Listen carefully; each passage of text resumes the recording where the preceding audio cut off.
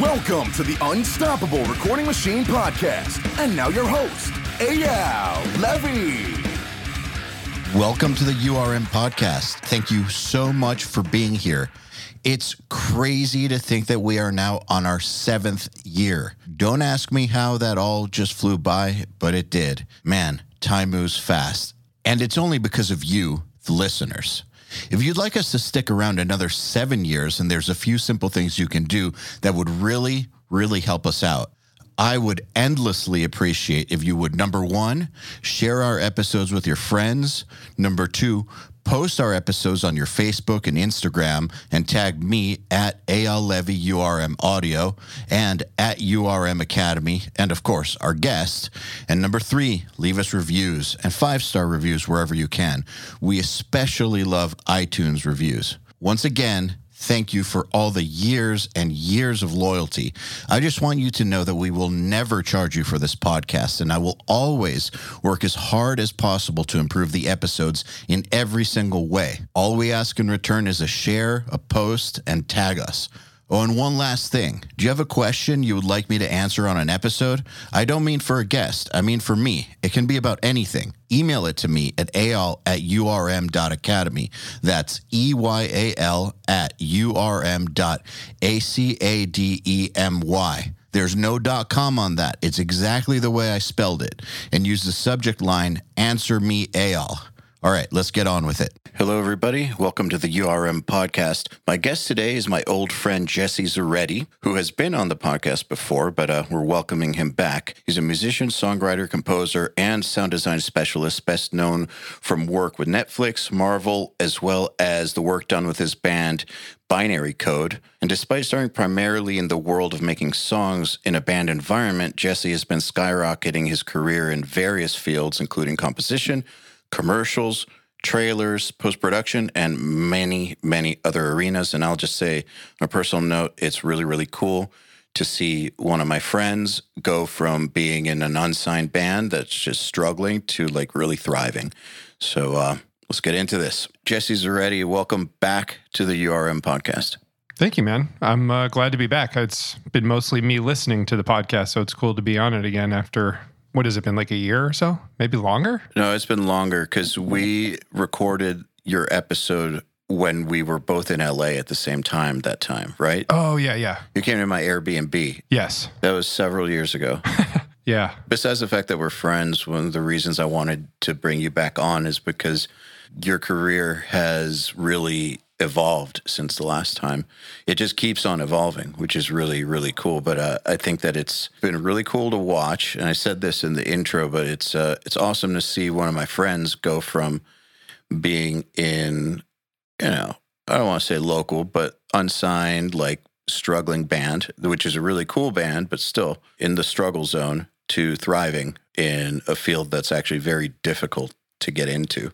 So, as someone who has pivoted as well, it's just cool to see somebody else pivot and then actually make it work. It's an interesting thing to do because there's so much psychology behind it that we don't realize at the time. It's like when you're in that band and you're putting your all into it and you're treating it like it's the most important thing in the world, you can't help but see outside of that. And when you pivot, it's almost kind of like your mind is trying to save you from ruining your life, basically. Sometimes, some people, like, the pandemic has been really challenging for a lot of people. And I think that's mostly because people create their entire identity off of being in the band that they put their all into. That's what I was about to say. The biggest challenge for me with the pivot was the identity issue, because I saw myself, and now I'm playing again and doing the band again. But at the time, dropping all that was like a really weird thing, because I had like 20 years of history where defining myself as the guitar player was just how I saw myself. Yeah. It was strange approaching the world and it's still me. That's the thing. But it's a weird psychological game. Yeah, it kind of reminds me of the movie The Wrestler a little bit with Mickey Rourke. He's like this pro wrestler, and then he's doing like, VFW wrestling matches in like, Eastern Pennsylvania or something. And it's like, what a challenge it presents to the ego. And we don't realize it at the time. And that's probably what keeps us alive in those moments, like continuing,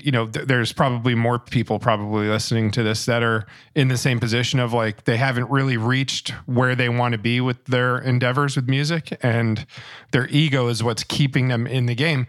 And for some people, that's what ultimately makes somebody successful, is that dogged mentality of continuing to do something even though they're not getting somewhere yet. It's the determination gets people in a lot of places. But then sometimes it kind of, some things are against your will, like the pandemic. And when that happens, people don't have a choice but to be at home, or, to have to like go back to getting a day job or something. And it's kind of, it's very troubling. And I see the effect that it's had on people and people we've lost. I think that probably played a role in that, and it's really sad, but it kind of proves the power of pivoting, I think. Giving people, even the subconscious idea that they can pivot actually helps. Yeah, it's an interesting question that you just presented, because at what point is it delusion? And at what point is it just knowing that you have something to offer and the world just hasn't lined up for it yet? It's really weird, because we all know people where no one is going to say it, but everyone's thinking it, where it's like, oh man, just give it up. Seriously. Or take a break. Or take a break. Like, you're being delusional. And then on the other hand, when we see, when we hear about the 15-year-long overnight success, well, that 15-year-long overnight success, that is such a common cliche. Those 15 years leading up to the overnight success is someone who didn't quit. It's real tough, because in some ways it's just a gamble, right? Like, you have to gamble on yourself, and other people have to gamble on you, and you're either going to be right or you're going to be wrong. And there's no way to know if you're going to be right without taking the gamble.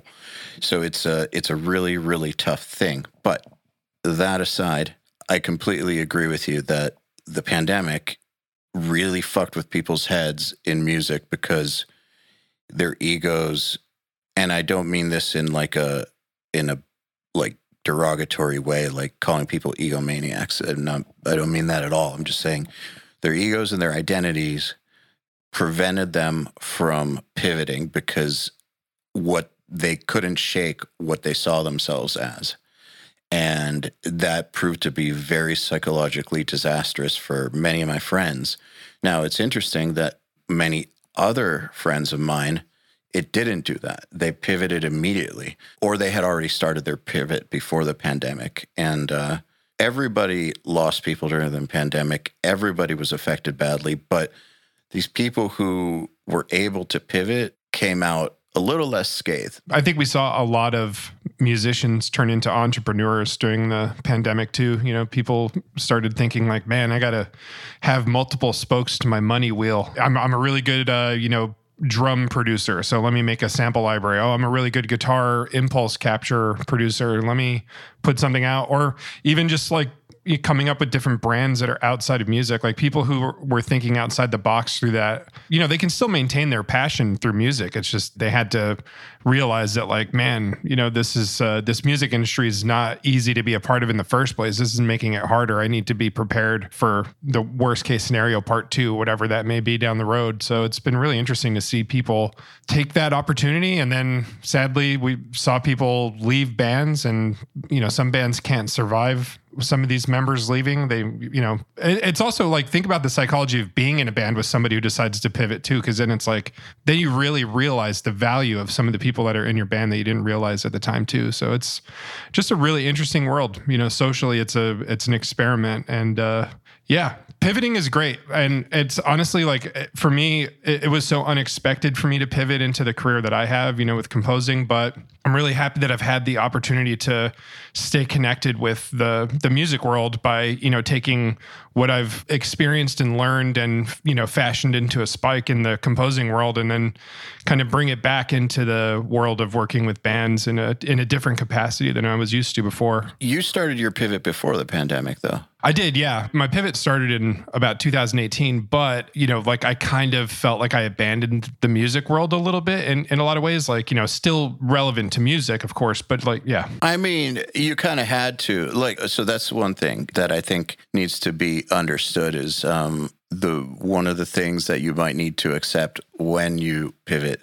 is that you might need to leave some things in the past, at least for a little while. I left guitar in the past for quite a while. I did think I was going to come back to it, but still, like in the big picture, I put it aside for a little while to get these other things started. And there's no way that I could have really gotten these other things off the ground if I was in music mode. I just couldn't. I had to put my all into these things.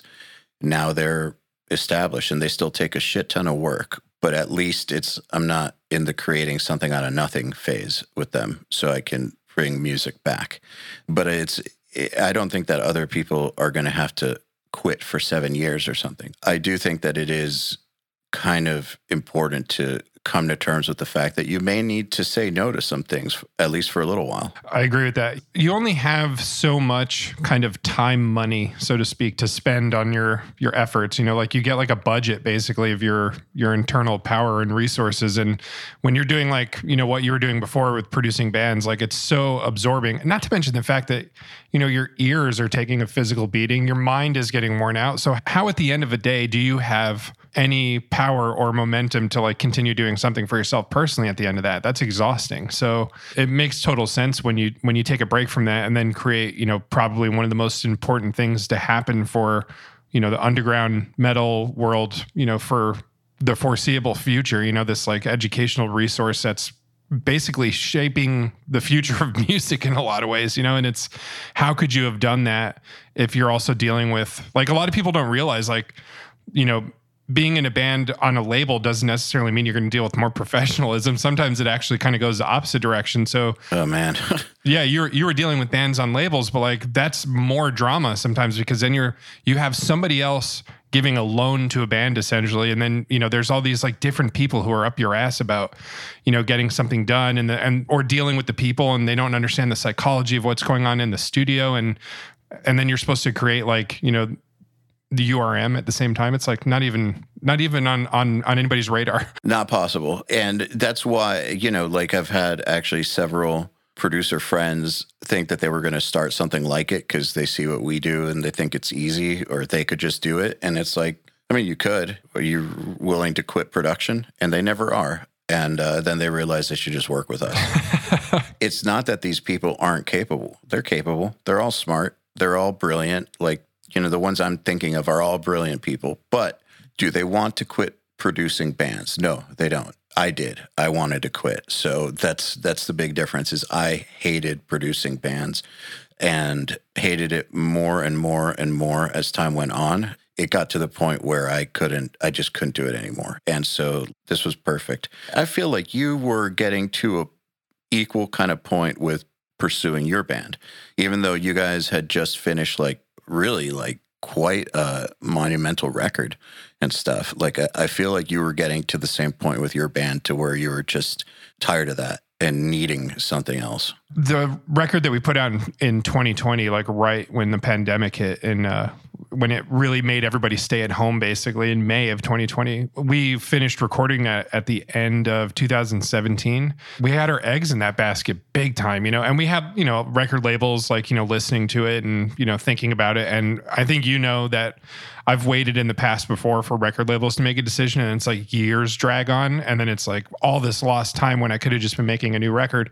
So when the opportunity was presented for me to start composing, I kind of took that as a sign in a lot of ways, and I put my back into it. And it was exhausting, man. I was like working 50 hours a week as a creative director for a musical instrument company, and then I was composing every single night, basically, at certain points of the week, where I was composing after work for like 5 to 6 hours, and then also like thinking about, oh, my band has a show at St. Vitus in Brooklyn. We have lighting and all this crazy stuff that we're doing, and I'm like juggling all that, and then it just I couldn't do it anymore. I had to think of like what's going to be paving my road, a little bit better here. And even though the album had potential for being on a label or something like that, just in my experience. It totally did. That album, I think, was the one that could have actually done that, for sure.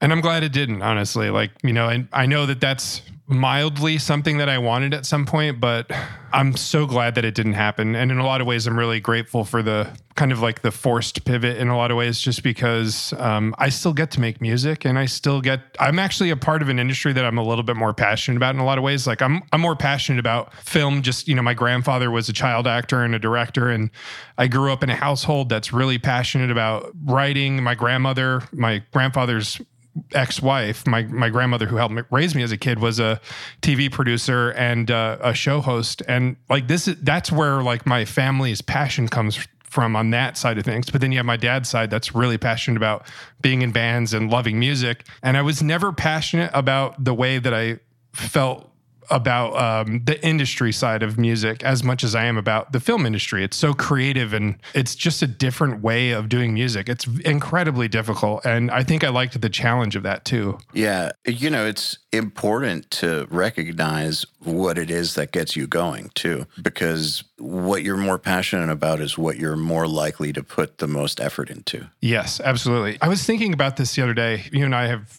some, I guess we'll talk about it at some point on this podcast, but, just listening to some of the new stuff that you've been writing, I hear something so much bigger than like the metal world within your music. Like I hear your dad, he must have, I actually wanted to know, like, how much did your dad kind of influence your musical upbringing? Like, was he making you listen to all sorts of stuff, or did you just latch onto it? Consciously or? Yeah. Not much. But I mean, that shit was always around. So basically, it was either the Beatles or orchestral music at all times. That's two good things to have at all times.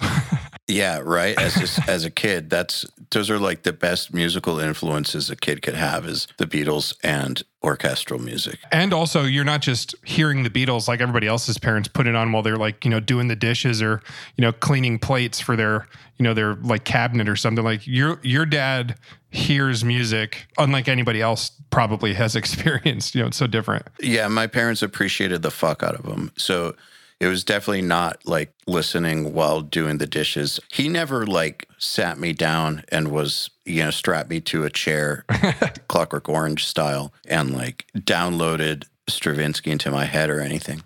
But kids absorb what they're exposed to, good or bad. Like that's just what kids do. So if you're in that environment growing up, like all my dad's friends were musicians from the orchestra or guest soloists coming in, and they would often just come practice at our house during the day. And these are just like the people that were around at all times. So, I didn't know what I was being exposed to, but I was still being exposed to the best of the best nonstop. And so I think I probably have a grander concept for where you can take music just because of what I was exposed to. Yeah, it's like people who make their kids listen to a lot of like really crazy music now, when they're in the developmental stages. So like as they get older, their brains are more challenged. I was wondering, do you think you might have like a near eidetic like photographic memory? Because like I feel like you're a person who never forgets a single detail. So I wonder if like when you were a kid, you were hearing stuff, it was like getting imprinted into like the future. Because you write music that is like stuff that people have to sit down and study, like film music. We like Danny Elfman, Bernard Herrmann, Jerry Goldsmith, like those type of people. Like I've heard stuff that you've been working on and know comparisons to these composers who are like highly educated in their field and have spent their whole life dedicated to that. And like somehow you can like make that stuff just off the top of your head. I wonder if you have like a photographic memory in some way. My dad does. So he would memorize scores while watching a baseball game on TV and talking on the phone at the same time, just by like flipping the pages. And then it was so nuts that that's how he would memorize them. And then he would know everything that everyone was doing down to the measure number. So, he'd do that at night, and then the next day go to rehearsal and, tell principal flute that they're off on measure 115 or something. And without looking at the score. It's crazy. Nuts. I don't have that. Yeah, it's obscene, and I definitely don't have that. But maybe I have like some variation of it or like some underpowered version. It's definitely not like that. That's one of the most nuts things I've encountered so far musically. And people who are listening right now are probably thinking it's like memorizing, a Killswitch Engage song from the early 2000s. Like, this is music where there is so little repetition. So like memorizing those things like your dad was doing is like a beautiful mind level stuff, because I mean, it's like just endless math. He was memorizing The Rite of Spring like that. Yeah, crazy. It's ridiculous. Or like 90-minute long Mahler symphony. Just crazy. Watching TV. It's hard to understand how that's possible, but he told me once that while he's conducting, he's flipping the pages in his mind, and he fucks up if he like accidentally grabs 3 pages. Whoa. And flips That's to the crazy. wrong page. Yeah, Wow. It's really weird. Yeah, it's super crazy. Being around that will have an effect on you. It has to. Well, near eideticism is just as powerful as somebody with a full photographic memory. I mean, like when you have, in psychology, like the more power you use for your brain, the harder it is to balance reality for a lot of people. So maybe having like less of the full tilt kind of, eidetic memory plays a role in why you're capable of also like building all these different entrepreneurial businesses and growing things in such a, because the things that you're doing are very social endeavors as a business. It's not like you're just creating a product and then people just buy it and then you don't have to deal with them ever. You have to engage with people. So maybe that balance actually like lends itself to being kind of more well-rounded to, all these different endeavors that you've done, which is really crazy. But I mean, I'm just like, I'm basing this off of listening to the music that you've been writing for Doth, which is like, I don't think people have any idea like what's coming around the corner with that stuff in terms of, if they listen to Doth in the past, they're going to get some of that, but like it's elevated on a different level at this juncture. Well, I guess since we're talking about it, you've been working with us on the orchestral and some of the synth arrangements and helping out a lot with taking the music further. What I think is interesting, I'm actually curious about this because I know I've told you this or I've texted it, but I was ready to just drop the project actually back in January. Like I was going to do it and then I was just like, leave the past in the past and fuck it. I'm not into this for several reasons. But you were super persistent about doing an orchestral arrangement on one of the songs. Like, it's not that I doubted your abilities or anything, but I was ready to like can the whole idea. I was actually there. I could sense it too. Yeah, I was over it. Like it was causing me, again, I'm not going to talk about why, but like it was causing me the same kinds of feelings that it was causing me back in the day. And I was like, I don't need this in my life. Like I have graduated from this bullshit and put it in the past. And then I humored you and sent you the track. And then 2 days later, you sent me that orchestral arrangement. I was like, all right, back in the game. So like you doing that is the reason that it's actually moving forward. Because like I said, I was out the door again. I was super impressed. Like I knew that you were getting good, but I didn't realize. I guess it's not that I doubted you because like you've been showing me stuff this whole time, but I guess I hadn't heard your orchestral arrangements like that yet, and I wasn't expecting it to be like that. So I was kind of blown away, and so was Sean, and so we kept going. So thank you. Yeah, well, I'm glad because, for me I was a fan of Doth before we met back like a decade ago. It's just cool to be a part of it. But it's really weird. Like the world that I'm in, there's so many clauses in effect for a lot of things, right? Like, so I have, NDAs and non-competes that I've had to fight through. And the toughest thing for me is like, man, I can't talk about this music that I worked on. I can't do this. I can't show people that I've worked on this thing that's really kind of like an extravagant arrangement of some sort and something that's really orchestral and showcases a different side of me musically because it's wrapped up in a bigger picture in a lot of ways. So, and literally wrapped up in film or like a TV series or something that, that's coming out. So it kind of sucks because for me, it's like a waiting game. And then by the time that thing comes out, I'll be moved on to the next thing. And I'm riding off of a wave that, crashed about 2 years ago. So it's like, I knew in my mind, I was like, man, I just want to work on this. Like, give me an opportunity. Because I'm not known for that in the music world, that's for certain. I'm not known for being able to do the classical style, but with the Marvel world, like I'm very kind of, entangled in the Danny Elfman and Hans Zimmer sound. And then, I'm also just, since a kid, I was obsessed with Bernard Herrmann music, and I didn't even realize it because I didn't know who he was, which is really crazy. I wasn't thinking about who is the film composer in 1992 for a movie that I watched, but now I go back and I'm like, that's who the composer is for this. This is amazing. And like, I realized like that's an influence on me and I didn't even know it. So it was cool to be able to like open that book for the Doth stuff that we're working on. And man, I can't wait for it all to come out. Like it's one of the more exciting things that I've been working on. And, I've been doing some pretty cool stuff this like last year, but there's something really special about this Doth stuff. It reminds me of how good metal can be when it's, done by experts, Well, thank you. As you know, we can't talk about who, but like the lineup and the team are elite for this upcoming stuff. I've like found the best of the best for everything, and I'm not taking chances. And so I didn't feel like working with you was taking a chance. But again, like you just said, a lot of what you do is in the shadows.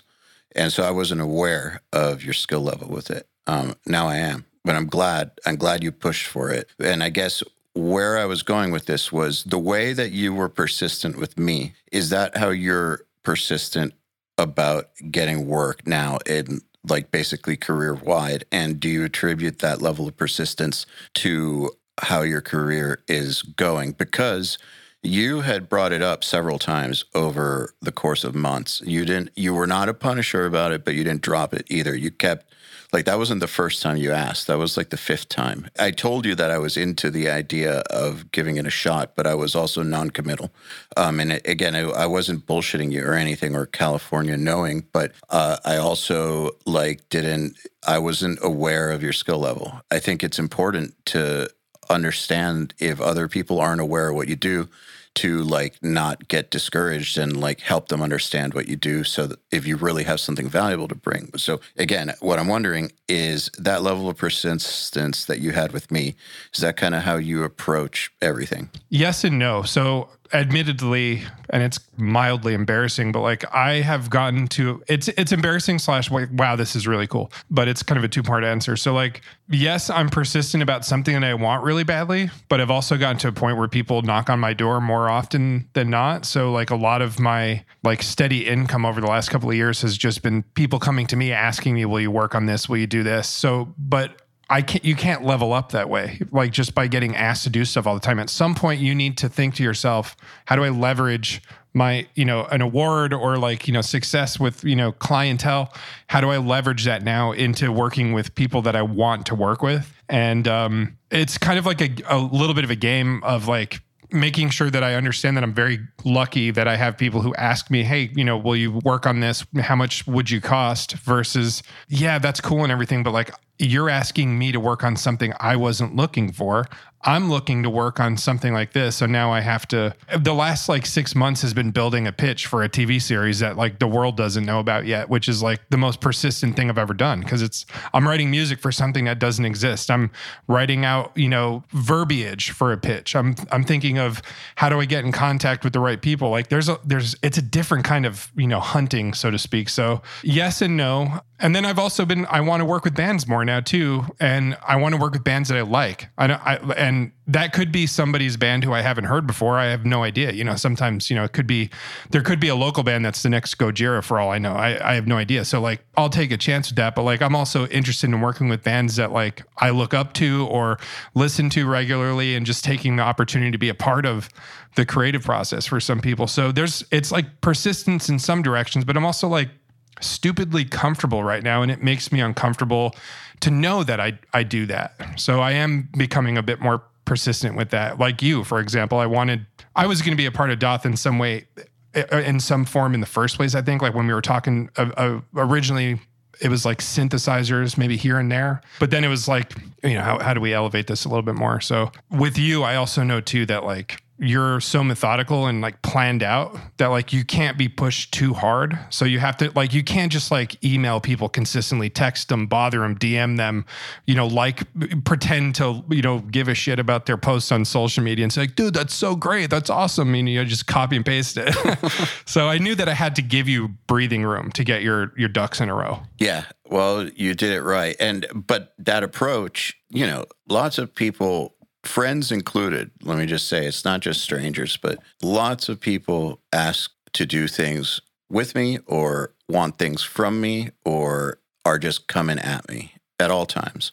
And it's something where the grand majority of stuff I'm just not interested in. One thing I've learned is that music people will have an idea and get super excited about it and not think it through, and then are so excited about it that they'll try to put it into motion without having thought it through. And so lots of the stuff that I get asked for is half-baked, or it's just stuff that I'm just not going to do, like some rando asking me to like introduce them to Monty Connor or something. Like, it's just not going to happen. Like, forget about it. It's not happening. There's a way that like I will respond to people and actually consider things. And usually it's a combination of the person being persistent, me already knowing that they're not full of shit and actually good at something, and them being respectful of my time and process, basically. Yeah. And I think also too, I was genuinely interested in what you were doing with it too. So like that helps. Some people like they cast a wide net, they just reach out to a lot of people. I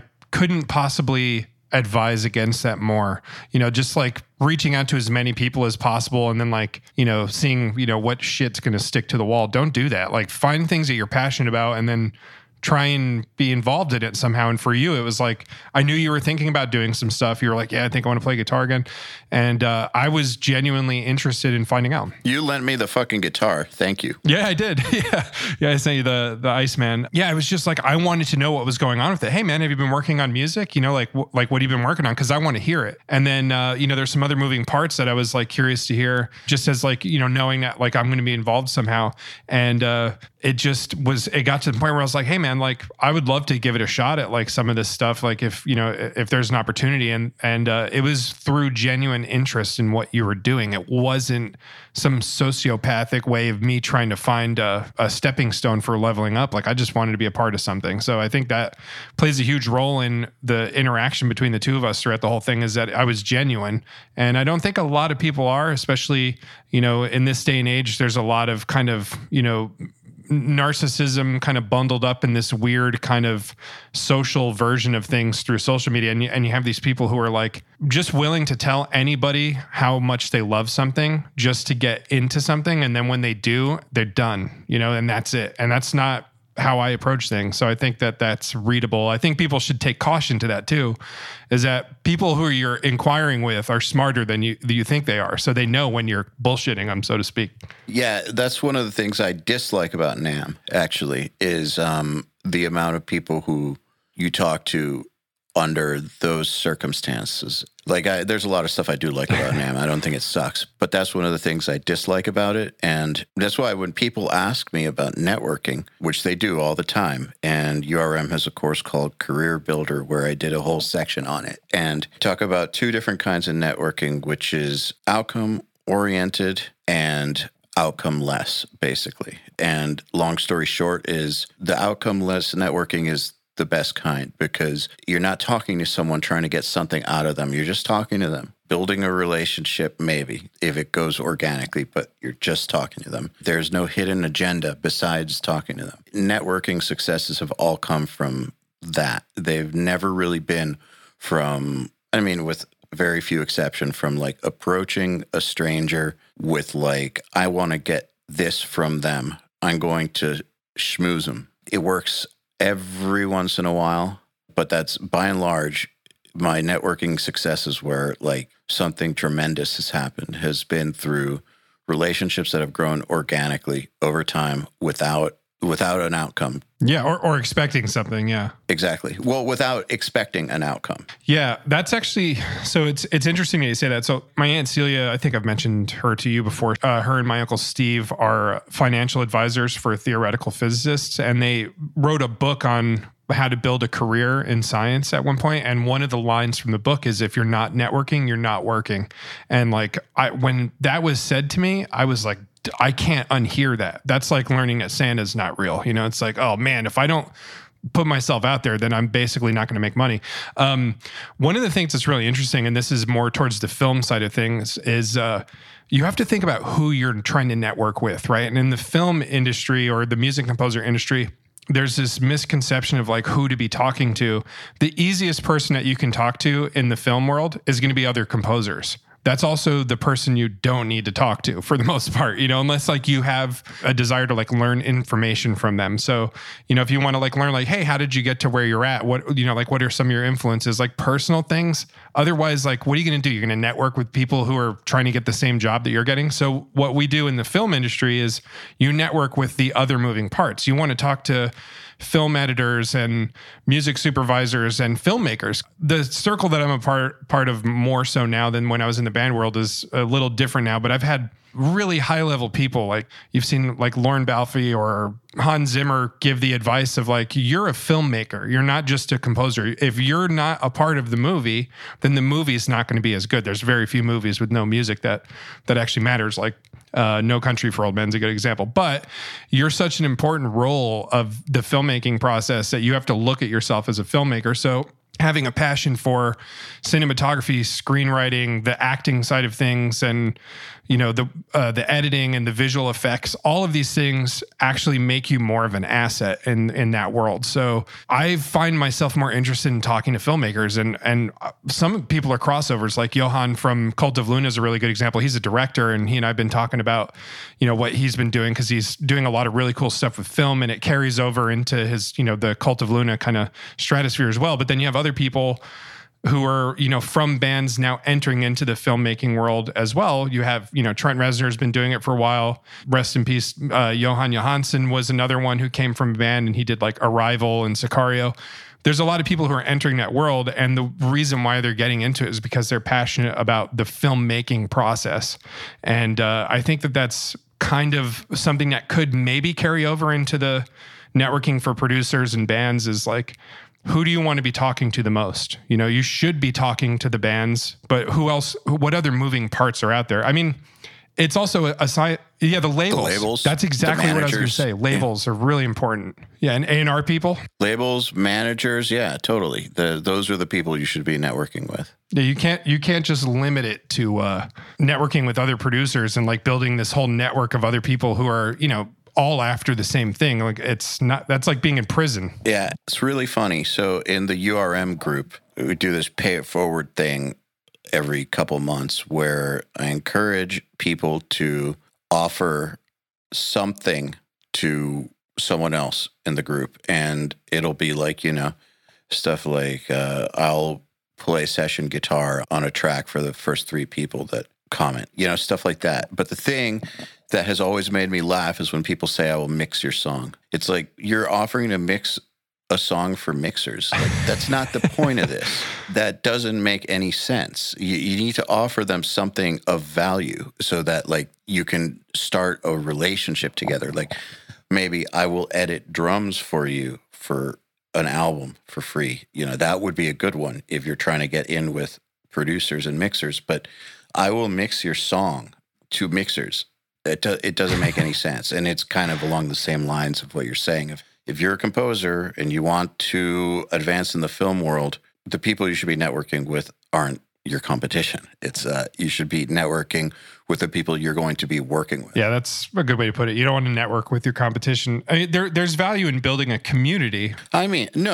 Sure, why not? It's good to have brilliant friends who like inspire you and like you have a good, healthy competition with. But as far as serious career advancement goes, you want to be talking to the people that are going to be hiring you. Yeah, I think there's a misconception too that networking with other people who are doing the same thing you're doing may turn into an opportunity to become like a replacement. Like, oh, hey, maybe they won't be able to take on a band or something. And then I'll do the next, Every Time I Die record. It's like, no, that's probably not how it's going to work. The people who do, like Will Putney, he knows who's going to work on stuff for him if he's not available. So you don't need to pretend like polishing their ass cheeks is going to get you the next album. It's not going to happen that way. That's just not how it works. Unless you're already like somebody that person like looks to as like, somebody that they respect. It's just really hard to do. And that happens with the composers a lot. Or someone that's on their team. Right, on the team. Yeah, exactly. These people have teams of people.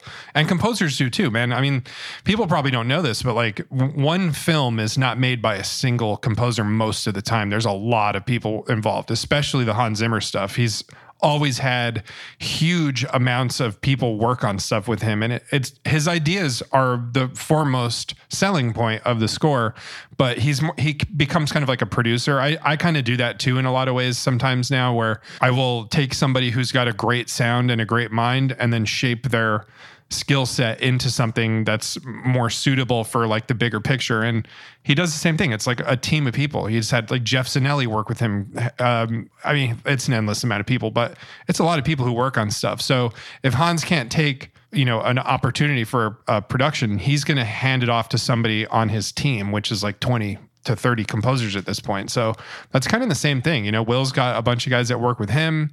Everybody's got a team. So focus more on the bands, think about the bands, think about the A&R people, think about, people who are, booking agents or managers. Like there's so many other moving parts to look into as well. Hey, everybody. If you're enjoying this podcast, then you should know that it's brought to you by URM Academy. URM Academy's mission is to create the next generation of audio professionals by giving them the inspiration and information to hone their craft and build a career doing what they love.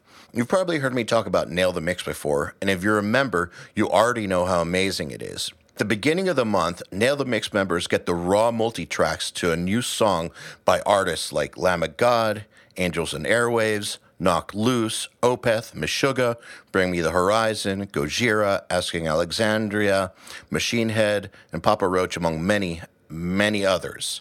Over 60 at this point.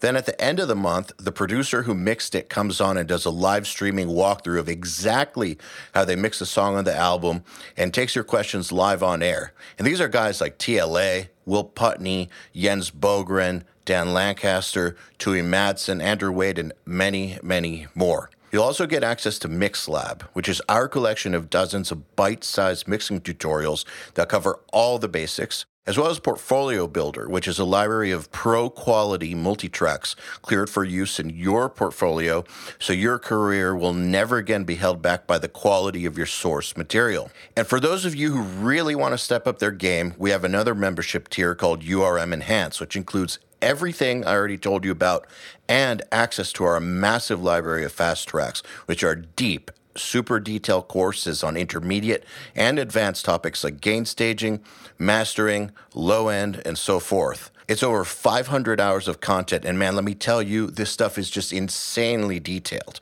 Enhanced members also get access to one-on-ones, which are basically office hour sessions with us, and Mix Rescue, which is where we open up one of your mixes and fix it up and talk you through exactly what we're doing at every step. So if any of that sounds interesting to you, if you're ready to level up your mixing skills in your audio career, head over to urm.academy to find out more.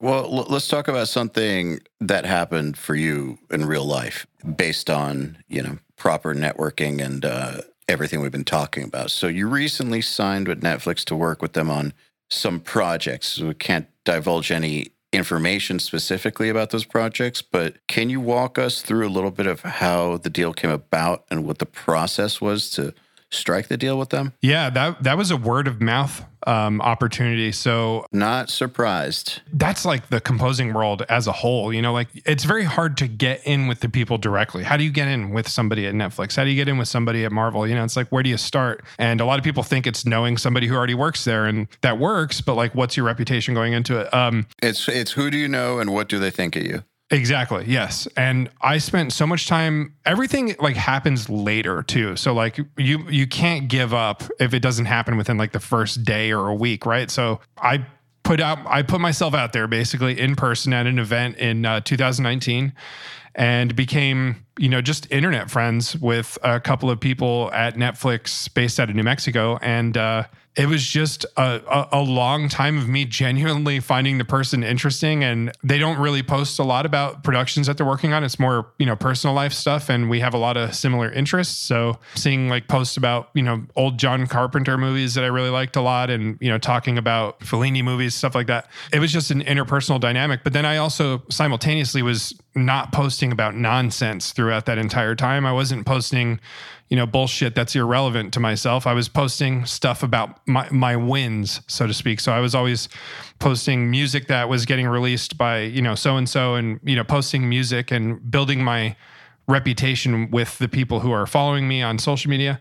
And at one point there just came a conversation of like, would you ever consider, working on a production like this? And I always find it so funny. It's like, do you not know like where I'm at in this life? Like right now, like I would kill to be on that production.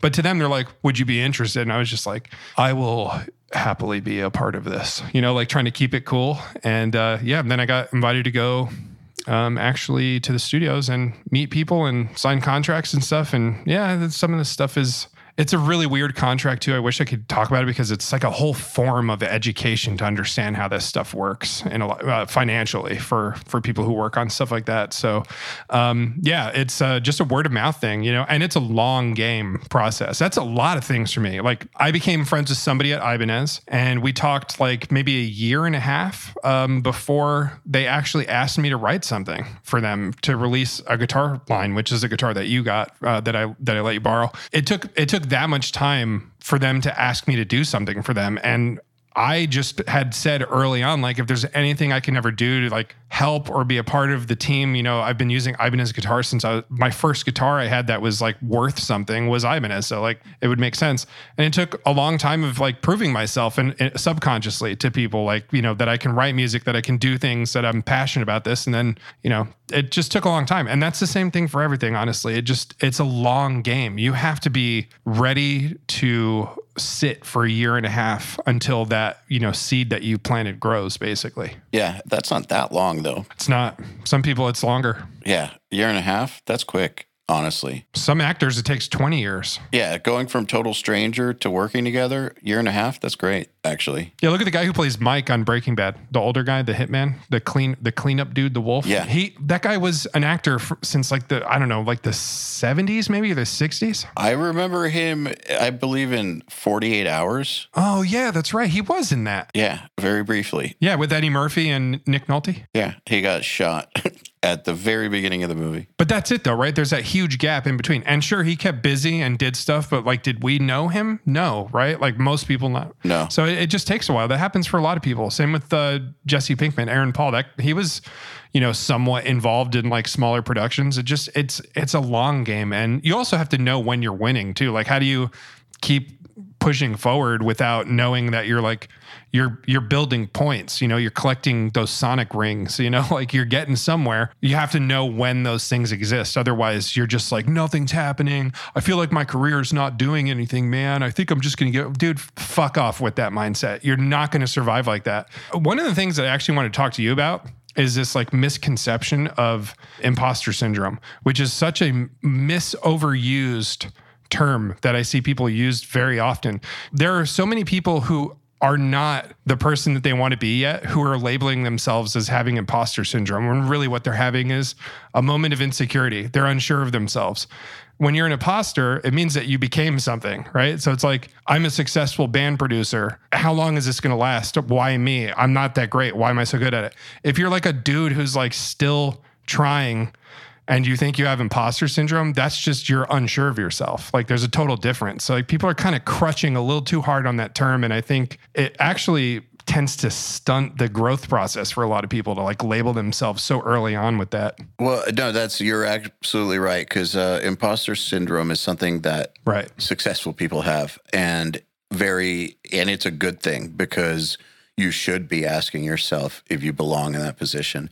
And you should be asking yourself how long it's going to last so that you do figure out how to keep it going. So like imposter syndrome is a very positive thing, I think, for a successful person to have. But you're absolutely right that until you have ascended to something, like gotten into a position, like become something where you're now in something that you weren't before, or at a level that you weren't before, then an imposter to what? So you're absolutely right. And I think that actually what a lot of people do is they say they have imposter syndrome and they label that as the reason for why they don't do anything. It's a crutch. It is just insecurity. You're right. But I think that even real imposter syndrome is also an insecurity, but it's a good insecurity. You should feel insecure about things. It's a rightful insecurity.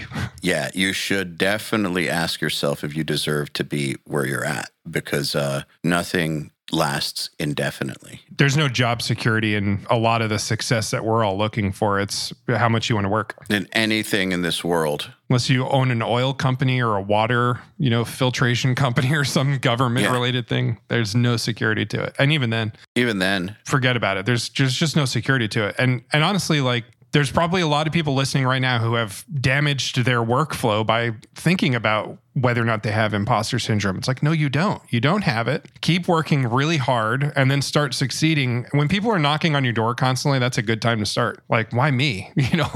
When is this going to stop? When do people stop caring about me? Yeah, when are they going to realize I'm a fraud? When are they going to realize I suck?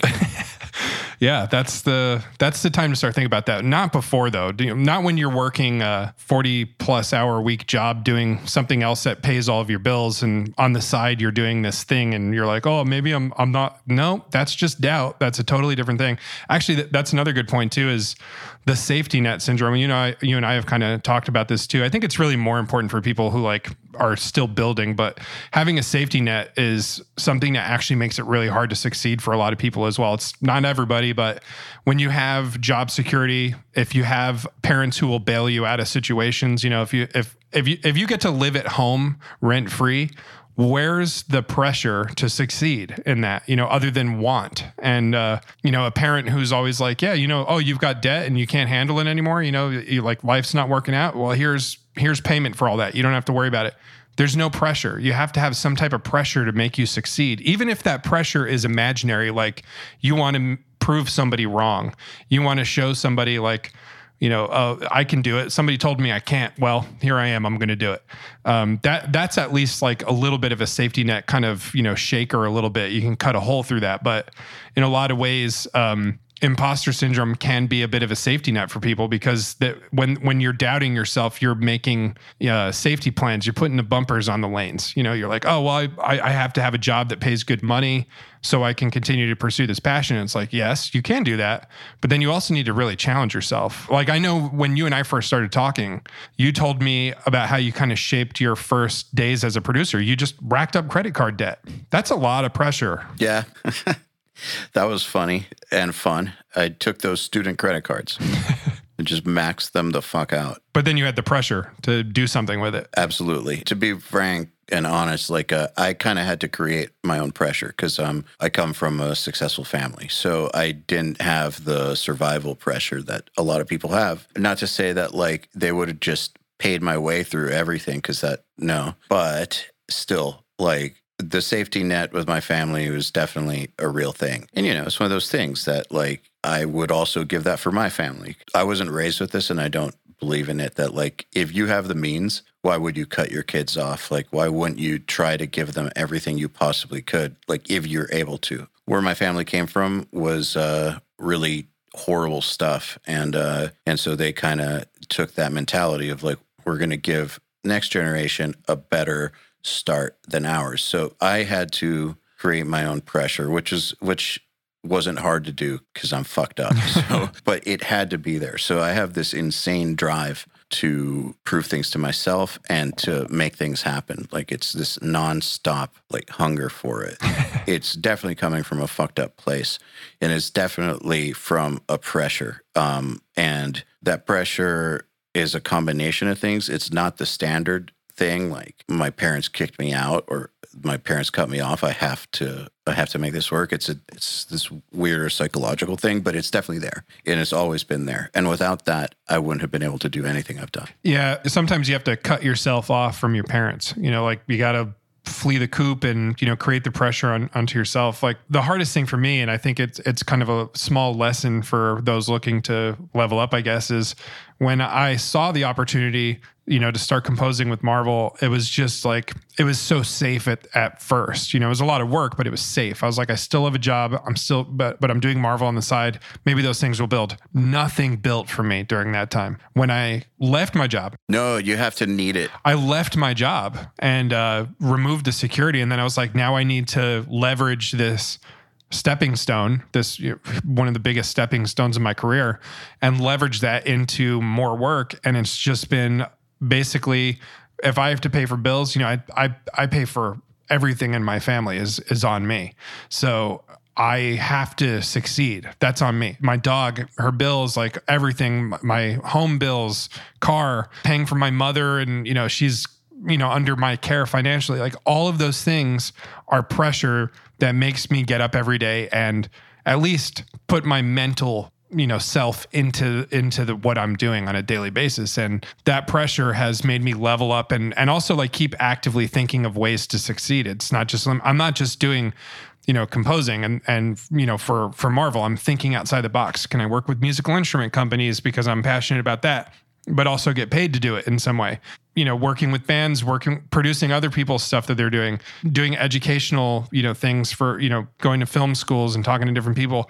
It's like, you have to always be thinking about something when you don't have a check that just shows up at your house every single week or month or whatever it is. Yeah, you have to need it. For some reason, somehow you have to find a way to need it. That's why I don't really believe in having a fallback plan, which is weird to say to people because most people aren't going to succeed in music. So to tell them to not have a fallback is frankly stupid for most people. But at the same time, everyone I know who has done well, at some point, either they abandoned the fallback plan or plan B, or they never had one in the first place. The vast majority of people I know who have done well are like that. You have to need it. Yeah, you have to do everything you can. I guess the hardest part that comes from that is when you start becoming successful, you have to know when to ask other people for help too, because you can't just be a one-man ship for all of eternity and be successful that way. You have to start figuring out when to ask other people for help. And that's something that I see kind of go wrong with a lot of producers is like they want to keep their finances insourced as much as humanly possible. And they don't want to ask other people for help because then they're losing their financial opportunities. But at some point when you're getting to the point where you're in demand and bands are knocking on your door or whatever it is knocking on your door, you have to know when to start bringing other people in to, be a part of the process so you can level up the quality that you're outputting from your business. And in a lot of ways, it's probably scary to do that. But I find that, like, for example, when Jens Bogren asked me to work on the new Amorphous record, he's like doing well enough where he can hire other people. He's got a whole team of people. Like he's got a fleet basically, right? So, but I don't think that he just got there by just doing it by himself the entire time. At some point he had to probably say like, I need help from other people, whether that's an assistant or, editors or whatever it is. And then that just builds. That's kind of something that people need to think about too, is like, think about a bigger picture is you're going to at some point need to let go of controlling all of that money and let other people help you make more, basically. Yeah, I find that a lot of people have trouble with that idea. And it's not just producers. Like I see that with entrepreneurs a lot. You see a lot of entrepreneurs try to do the solopreneur thing because like it's easier, you make more short-term money that way. But without having a team, your potential for growth is super stunted.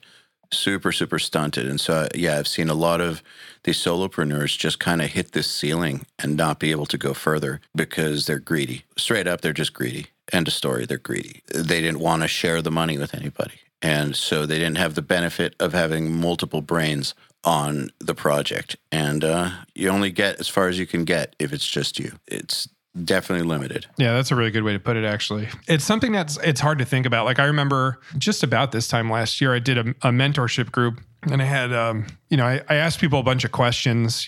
I wanted to really vet the people who wanted to be a part of it because I had so many people ask me to be a part of it. And it was for film composers, aspiring composers. Yeah, I remember. Yeah. So like I made this really kind of rigorous questionnaire of like, if you have a wedding or a birthday or something, are you still going to take 15 minutes to show up to my meetings, regardless of what's going on? And, just check in, and then you can go back to what you're doing. And if people put no, then they just didn't get into the mentorship group. And one of my kids in my mentorship group, who is also a URM kid from a year or so before that, he was following me on social media for a while and then asked to be a part of my mentorship group. He took such great advantage of the opportunity and proved himself to be an amazing asset to the composing world. And I'm kind of a solution-based composer where like I want the composing world to be better and more diverse. So I need to find people who can provide that as a solution instead of bitching about it on social media. So this kid who's Robert Bruckmayer, we call him Brucky, he was a part of my group. He's at the time 24 years old, living in Slovakia. On average, people in Slovakia make about $700 in a household per month. I heard that, and I also heard his potential and like heard how incredibly talented he was and how smart he was and interested. And I'm like, dude, I'm going to hire you as my assistant. And I didn't even think about it going into the mentorship group. It happened right towards the end of it. I'm like, I need to provide an opportunity to this kid because he's so incredibly talented. And I know that I'm going to lose money doing that in a lot of ways because now I'm paying somebody out of pocket. But he now, he's literally in the US right now. But you expanded your capacity to do work. Exactly. Yep. And I'm so glad that I did because he's literally in he hasn't flown out of his country before in his entire life. And he literally landed in Atlanta a couple of days ago at the international airport.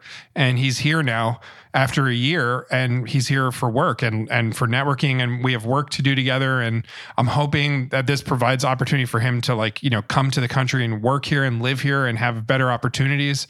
And, for me, it's been, it was a little bit stressful at the time when I first did it, but now I'm just aiming for more money, creating a bigger picture. And it was like the smartest thing I ever did. But like at one point you would have found me as a person who's like, I can't share, dude. This is like, I live off of every penny I have. But now I'm like, I have to take that risk and expand and grow. And that ultimately led me to now, I'm sure you know this. I've told you about it, but Randy Slaw, who's he's a composer / producer. Yep. He's worked with Periphery, Devin Townsend. Yeah, I was getting ready to ask you about your work with Randy, actually. Yeah, so Randy and I had been talking about working together for quite a long time. There's not a lot of people who do what we do in the metal world. It's much smaller than pretty much any other kind of niche, facet of helping with the music production side of things. And we talked about working together, and then eventually we just started a production company that we'll be announcing soon. It's called Mighty Music Group. And I have Randy Slaw on board. My assistant is a part of it. Randy's close friend and co-producer, Matt Christensen, who's also in White Moth, Black Butterfly with Daniel from Tesseract, is a part of it. And Sydney, my girlfriend, she's, an incredible orchestrator and can translate, the things that we do as composers who are like, we're good at coming up with the ideas, but like she's the kind of person who takes that and makes it make sense for real instruments like orchestral ensembles and all these different things. So we have this team building. George Lever is a huge part of mix production for me personally right now. So I've been going to him for mixing, and I'm building a team because I ultimately need more people that I can rely on to handle the work that I've been getting and to be able to, hey, Randy, do you want to work on this? Or, hey, Mac, you want to work on this? And pass the torch a little bit. So it's been really awesome. And one of the main goals for us that's relevant to URM is that, we want to be a huge source of bands where they go, bands and producers, where they go when they need professional composing, not somebody's winging it and seeing if they can do it and they want to do it themselves. Like we are going to be a solution for kind of putting an expiration date on the timelessness of the productions that bands and producers are putting out. I like to talk about the expiration date. Yeah, it's an interesting thing, right? Yeah, I do think it's an interesting thing. Could you talk a little more about that? So the expiration date, the way I look at it is like, if I listen to a new metal record from some time, right, there's going to be something about that new metal record that's kind of like, whoa, man, that's a product of the time. It's almost kind of like CGI. Yep, I hear 2001 all over it. If you can tell when the music came out, in a not good way, by the way, if you can tell when it, like when that music came out, what trends were going on at the time, you have just eliminated timelessness from your production. And that's something that you desperately want to avoid. I listened to like Catatonia, Great Cold Distance, came out in like the early 2000s, like mid 2000s. Still sounds amazing to me. Could have come out yesterday. Same with Mudvayne LD50. Like there's a lot of that record to me is still from the future in a lot of ways. And Slipknot too. Like Slipknot's still more aggressive than any, cross-armed pseudo tough guy kind of hardcore band right now. And like, I can't believe some of that stuff is over 20 years old. It's insane, like to think that is that old. It's because it's timeless and they didn't conform to flavor of the moment trends. And also all those bands outsourced. So for me, like the expiration date that I hear these days is a producer or somebody in the band take on the role of doing something that's not currently in their skill set. For example, composing for orchestra or strings or brass or woodwinds. It's just not something that you just all of a sudden get good at because you have MIDI programmed for your guitars and then you just switch it over. There's so much more to that. You have to understand things like the mechanics of performance that goes behind each player. Which techniques are you using? Are you going to be using spiccato or are you going to be using pizzicato? Like those are two different things. They look like similar words, but then also like in the middle of like a violin run, for example, how many different techniques exist within that? It's the same thing with guitar. If somebody's doing, economy picking and then they switch to hybrid picking, you can't just, set the guitar player's mind to just like straight up alternate pick the whole thing. You have to find those nuances. And I hear it more on a technical side of things, but I also hear it on the overall production side of things. I've heard songs as recently as a couple of weeks ago where I just went, why did they do this? Like, it's so upset. Like, do they not know that people like us exist out there? It's probably that. But also, like, are they afraid we're too expensive? I know I've had people say, like, with record label budgets, like, dude, I don't know how much you cost. Like, what do you cost? And I'm like, dude, trust me, you can't afford my composer rate. Just tell me what you have. Because I care more about the project you're presenting than I care about how much money you have, basically. Like I know how little money you're getting from your record label for this budget, for this album. So for me, it's like, you just have to run the risk and ask, some people are in bands where it's like, you could be my next favorite band and I'd work on it for free. You have no idea. You don't know until you ask, but please, for the love of God, don't do it yourself. Like, don't buy Spitfire Albion 1 and then put the velocities at 127 and then just, cross over your MIDI from your guitar parts and put it over that. You're wasting your time because your goal for making music should be that you're going to make something that you can listen back to at some point down the road. If you're not doing that, then why are you doing it? And that's the expiration date. So there's not a lot of us that are doing it. So you just have to look for it. And, obviously I'm one of them. Randy Slaw is one of them. I mean, Randy's worked on countless amounts of records, he's been doing this longer than I have in terms of working with bands. How bands have negated to look into, I think it's probably a communication issue. Like maybe they're afraid to ask. But one of my biggest grudges right now with the band production world is just hearing these terribly orchestrated VST library kind of productions. It's really sad. You don't have to use real strings by any means, but end rant. I know what you're saying. And I think that it's really important for people to know that people in metal, I don't know how it works in other genres, but in metal, yeah, people do need to make money. However, people will also do stuff that they think is cool for less money just because they think it's cool. Like the most expensive people I know will still do stuff on the cheap or even free if they think it's cool. Like they have to be getting something out of it. But in some cases, just thinking it's cool is enough. And what is something? Something to some people in the film world, a lot of the times, one of the big questions is, and I've seen people like Hans Zimmer respond to these questions. Jeff Zanelli, like really big name people will say, somebody will go, I got asked to work on this documentary or this film. It's a really cool documentary and really cool film. It's amazing. I'm really into it. I'm the perfect person for it, but they don't have a budget. And then, should I do it even if it doesn't pay? And then you'll get somebody like Hans Zimmer, like the king of this shit, will say, yeah, but like, what's the value to you? Are you passionate about it? Is it worth it because it's a great credit to your reputation? It's a good portfolio builder. It's something that you could be proud of and that you'd enjoy doing. And then if the answer is yes, then you just got paid. You got paid a ton in mental money. Like there's a huge return in that sense. And also points.